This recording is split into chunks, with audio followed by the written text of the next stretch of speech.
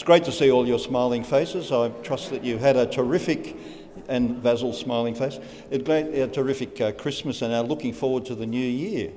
I used to be a stay up late at night, wait for the fireworks type of person. Not anymore, I go to bed early. I just let the new year look after itself and watch the repeats on TV. Yeah.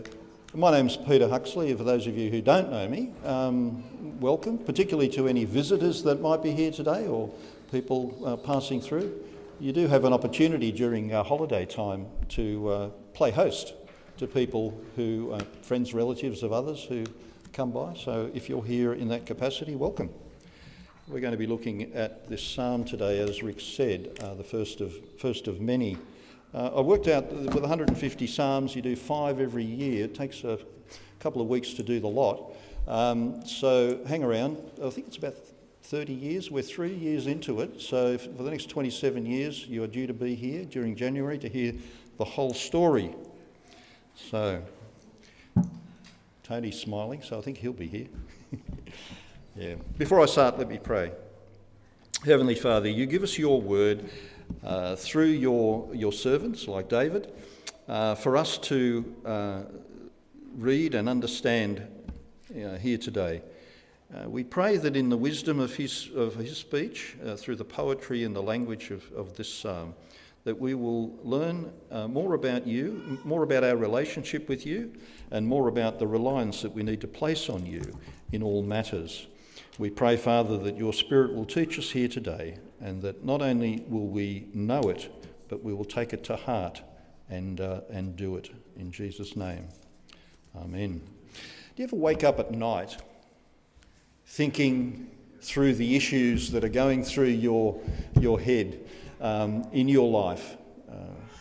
Do you ever find yourself doing that? You sort of wake up early, 2 o'clock, 3 o'clock in the morning is a great time to do that, isn't it? You're sort of there and you overthink what's going on in your life, the pressures that you have, the things that are going to have to happen the next morning, issues that your family is facing or in your work situation. Do you ever do that? I see a few people nodding, so I'm not the only one. That's great. Terrific. Have you ever feared what might lie ahead of you? You have a morbid fear of what's over the next, what's going to happen the next week, the next day, the next year? Have you ever been anxious or overwhelmed by that? Found yourself with so many things going on in your head that you just cannot even sort them out? Are you ever feeling like you're at wit's end, not knowing what to do? Or the problems of the world are almost consuming you so much that you feel like you're drowning in them? How's your confidence that you can find solutions to these problems? You know, our capacity to deal with multiple issues often stretches us to our limits, doesn't it? Our capacity for dealing with these things can be pretty low, and sometimes it's just too much. So sometimes we find ourselves retreating, hiding, trying to ignore things, hoping that they'll go away.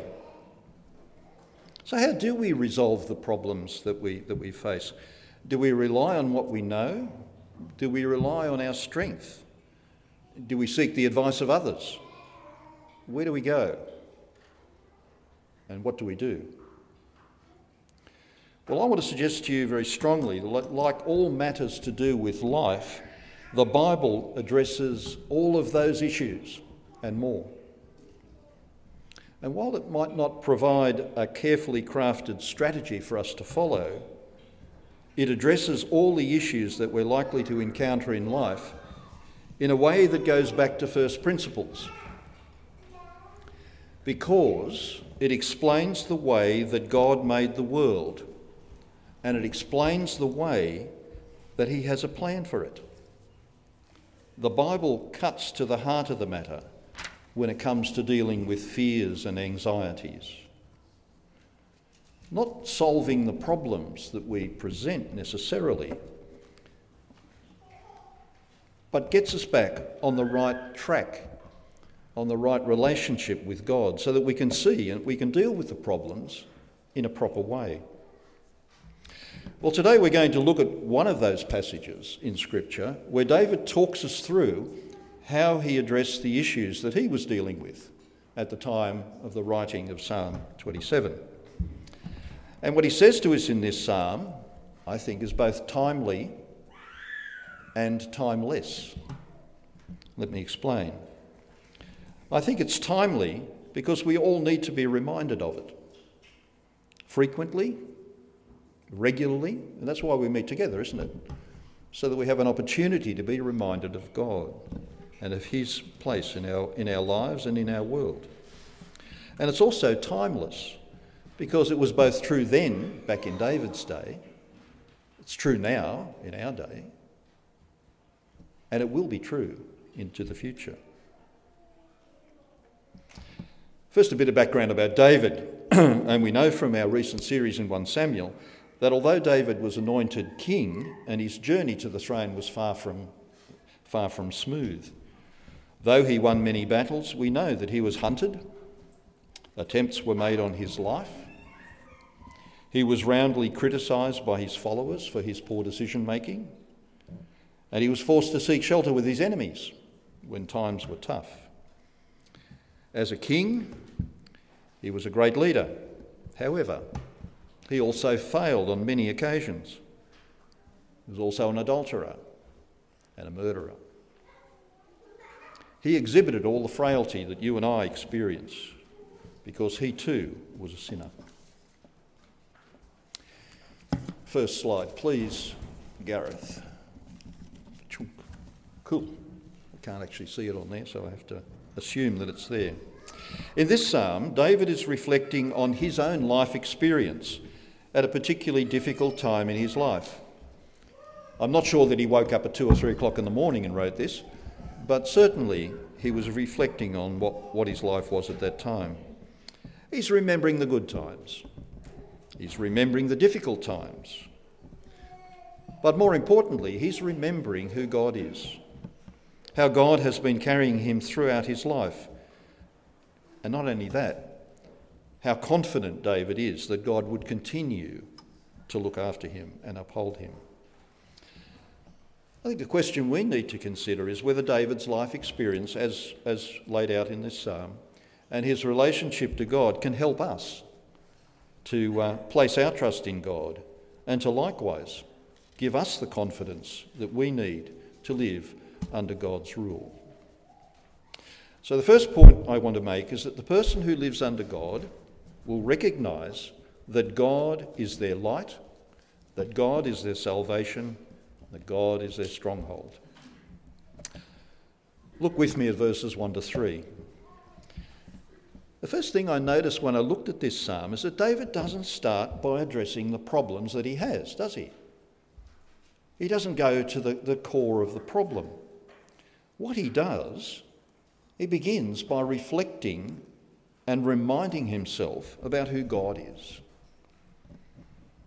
In doing this, he's reminding himself that in the bigger scheme of things, God is the one who is in control of everything that happens, including the problems that he has. He reminds himself that God is his light and that God is his salvation. God is the one who illuminates the paths that David takes. He's the one who pushes aside the darkness of fear. He's the one who brings things into sharp focus, because nothing is hidden when God is around, because God is light. And we all know that light overcomes the darkness.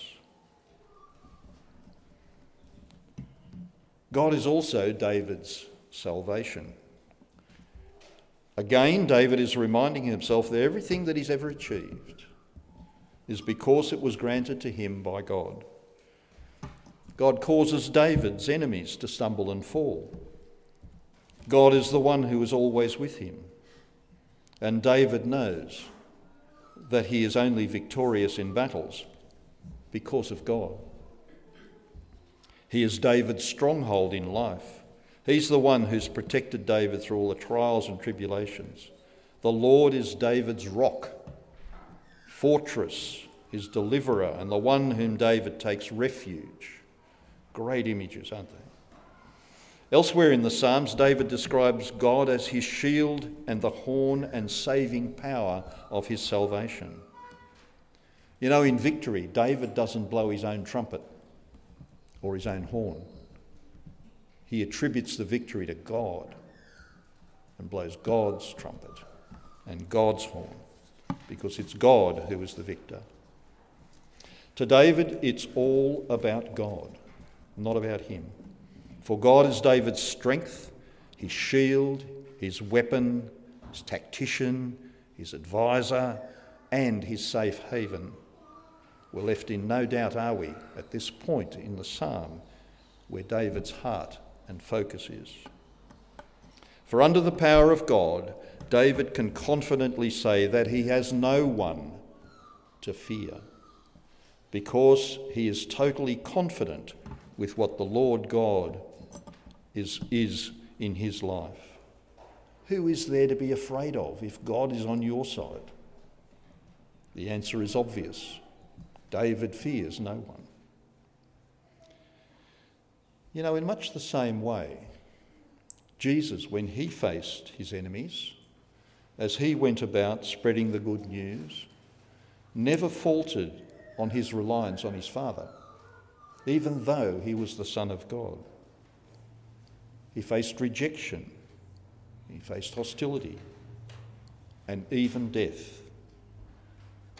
But he knew that God, his Father, was in control. Jesus constantly prayed to God, put matters before him, even as he ministered to others. Even when he had the power to deal with matters for himself, he subjected himself to the will of his Father. I think there's a pattern here that we need to take more notice of, don't you? There's some wisdom here that we can follow when we're dealing with problems in our lives. You know, I'm sure that like most men here, when there's a problem, I know I do, it goes straight into problem-solving mode. I'm pretty sure there's a couple of blokes in the room that do the same. And I try and tackle the issue at hand. I try and work out what the problem is, look at different ways to deal with it, step out and try to fix whatever that needs fixing. Sometimes it works. Sometimes it doesn't. Sometimes when I'm solving a problem, I actually create problems, and so the cycle goes on and repeats itself. On a bigger scale, humanity tries to solve problems in other ways. They use things like peace talks and conferences and diplomacy, confrontation, political clout, take over countries, political coups. There's all sorts of different methods that people use to try and change things. Well, do you think these methods actually work? Do you think the United Nations, for example, is getting somewhere? Or is it just a big talk fest? Needless to say, the evidence that we have before us today, if you only have to listen to the news, is that the world is in a mess. Nothing of what we try to do without God works. Doomed to failure. We haven't achieved anything in the 2,000 years of our existence without God. David also knew that this was the case in his situation, in his lifetime.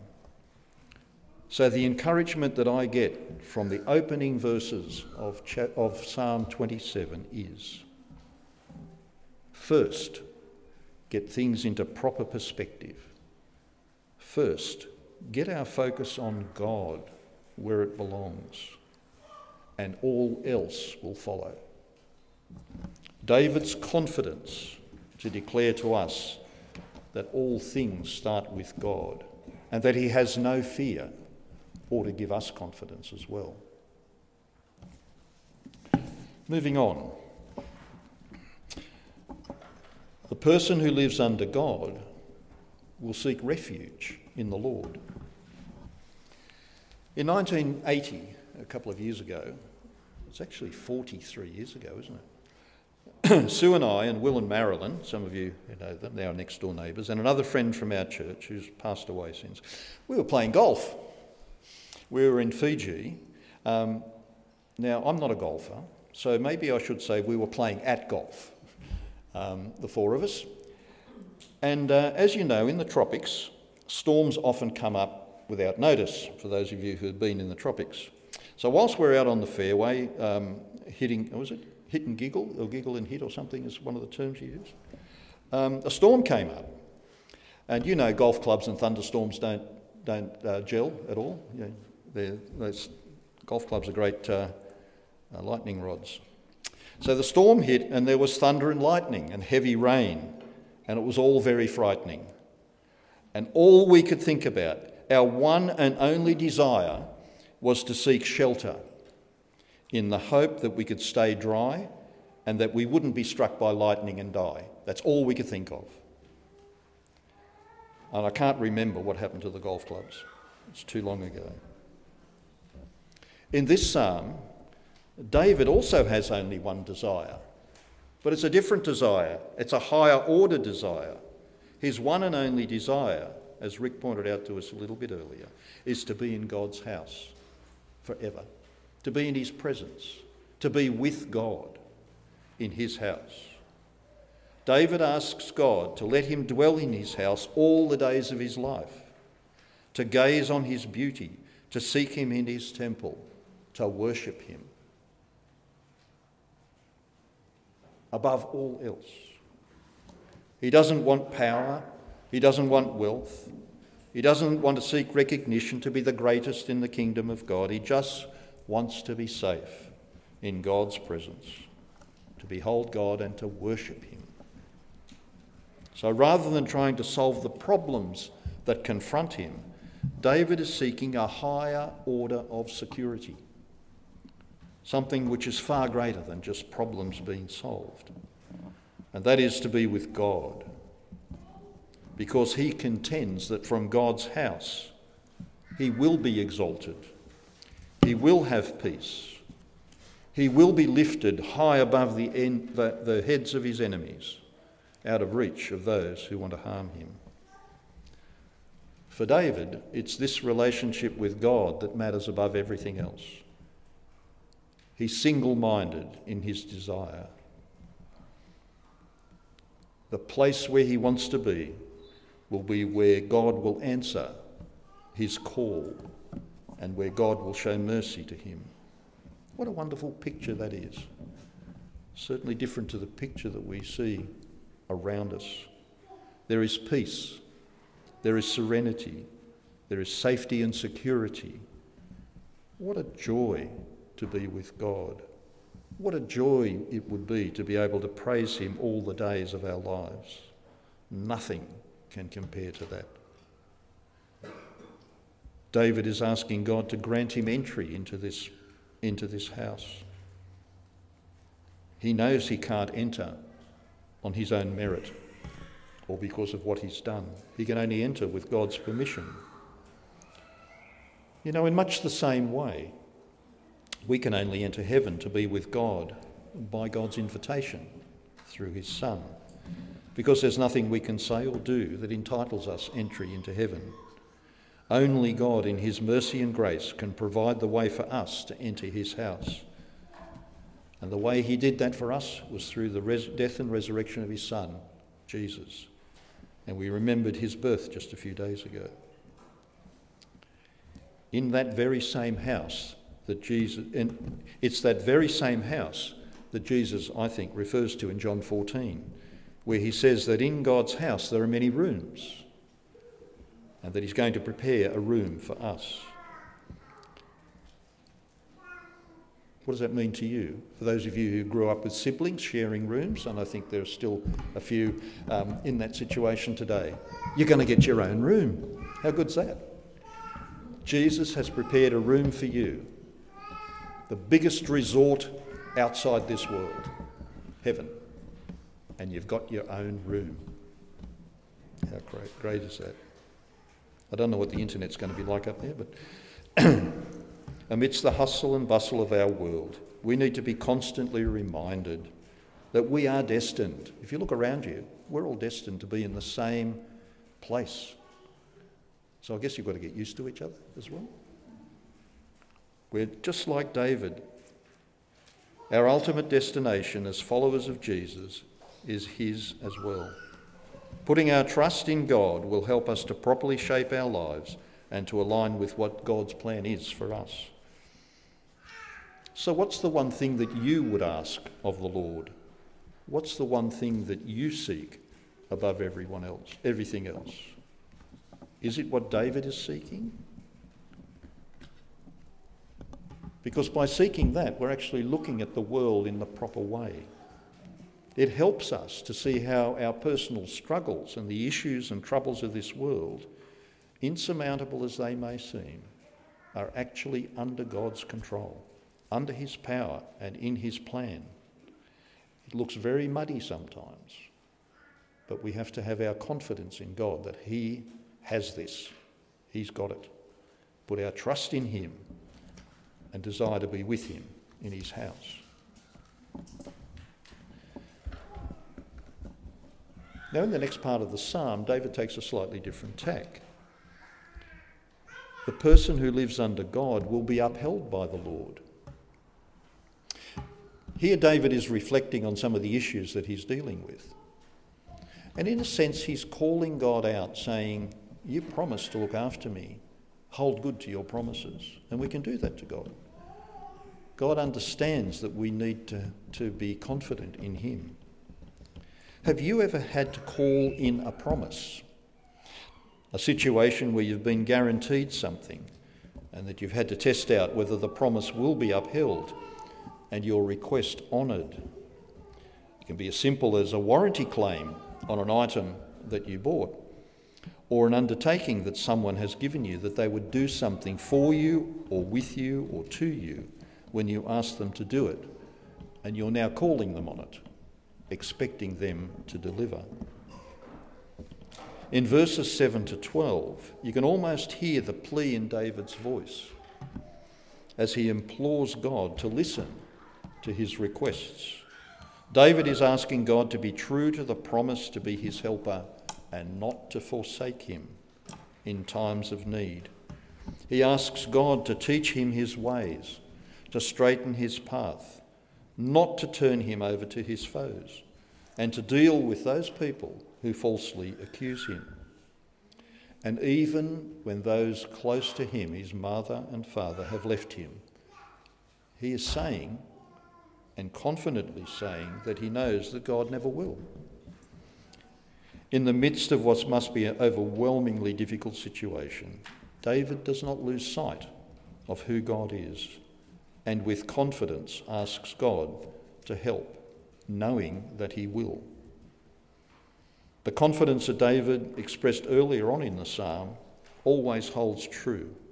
Turning to God was the very best thing David could do in all situations. And you know, it's the best thing that we can do as well. Even when we may feel overwhelmed and defeated, turn to God. Put your matters before him, because he can never be defeated. This reminds me of Jesus in the Garden of Gethsemane, where he's praying to his Father, and he knows what's in store for him. He knows it's going to be tough. And he's in his anguish, he turns to God and asks for the cup to be taken from him, for the situation to change, for him not having to go through the difficulties.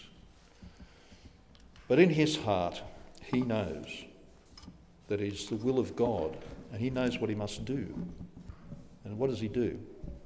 He submits himself to God, knowing that God will never forsake him.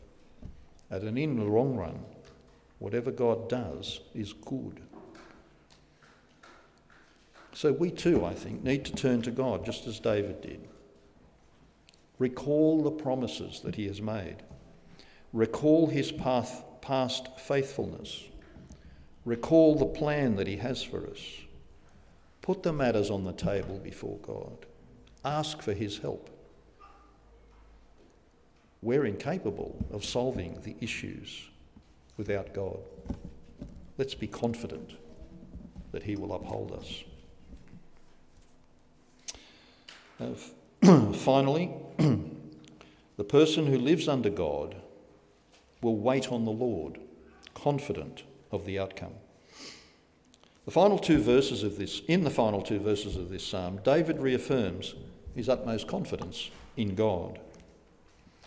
In the past, David has experienced God's trustworthiness. He's experienced God's hand in the battles and difficulties he's encountered. He's experienced how God supported him and guided him in all aspects of his life. He has experienced how God has forgiven him. David is totally confident that God will continue to act in the same way as he has. David expects God to answer his prayer for protection, and he expects to see the outcome of God's goodness in the world for all to see. Though David did not see it, we know that God made good on that promise, don't we? Because Jesus came into the world as God's perfect expression of his goodness towards us. He is the one who fulfills the promises that God made to his people. He is the one who resolved the separation that we had from God because of our sin. Jesus is the one who is the expression of the goodness of God in our world. The final verse is a great summation of how David lives his life under God. David understands the majesty and power of God and his control over all the events in the world, and is supremely confident that God has got this in hand and that he will now wait upon the Lord. All David's efforts and plans come to this, to leave everything to God and wait. To trust him and wait. David is biding his time because he knows that God has everything in hand.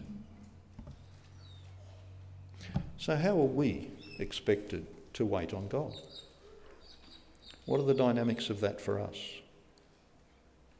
Out there, the world loves people of action, leaders who act decisively, people who do things. Just do it is often the catch cry that we hear. Waiting is contrary almost to what we expect we should do when we're called to action. Is our waiting to be like waiting in a doctor's surgery till our appointment comes up? Meaningless waste of time, in my opinion. Nothing to do but scan old magazines or read posters on the wall until it's your turn. No, the waiting that we're expected to do for God is not like that. The sort of waiting that we're called to do is not inactivity or slothfulness. It's a very positive, purposeful sort of waiting. A waiting that has an air of expectation about it, and it implies moving forward, doing God's work. To be called to wait is to be called to the activity of remembering who we are and who God is. He wants us to, and what he wants us to do and how we are to do it in the manner that David has been explaining. To be called to wait is to be called to the activity of worshipping God, praising him for his presence, for the wisdom that he gives us, for his power, for his love and for his grace. To be called to wait is to be called to the activity of serving, looking at ways to lovingly assist and encourage each other, while we are also being called to wait. To be called to wait is to be called to the activity of praying, to be called to the activity of confessing our struggles, the struggles of our heart, and seeking the grace of God. In a sense, we're all called to hurry up and wait upon God. It's a call to an activity to actively meditate on the glory and majesty of our Lord so we can gain clarity about what's going on around us, clarity about what's true and eternal. Through our patient, courageous, active trusting, through our seeking the Lord in prayer, we can learn to wait with absolute confidence that God has things in hand and that in all things God works for good for those who put their trust in him. Now, today is the end of 2023.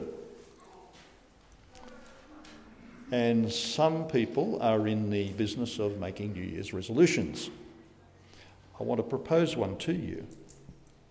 I want to propose that you reflect upon the majesty of God today and this evening and make a resolution that you're going to focus more upon him than all the other noise and things in the world. And that in doing so, you ask him through his Spirit that it will change you, that it will make you more like Jesus, and that you will wait upon the Lord in an active way of prayer, of service, of humility, and of thankfulness. That sort of resolution makes a difference. So use the opportunity, the first day, the first new year, to do that. I challenge you. To him be the glory forever and ever. Amen. Let me pray. Heavenly Father, thank you so much that you caused David to write what he did in the midst of the issues that he was dealing with. Thank you for the clarity of thinking that you gave him and gave us. Thank you for your grace and mercy. We pray, Father, that we'll continue to grow in you and that your Spirit will not only teach us, but help us to be more like Jesus in all things. Help us to not only make a resolution to change, but also to pursue that in an active way as we wait upon the Lord. In his name we pray. Amen.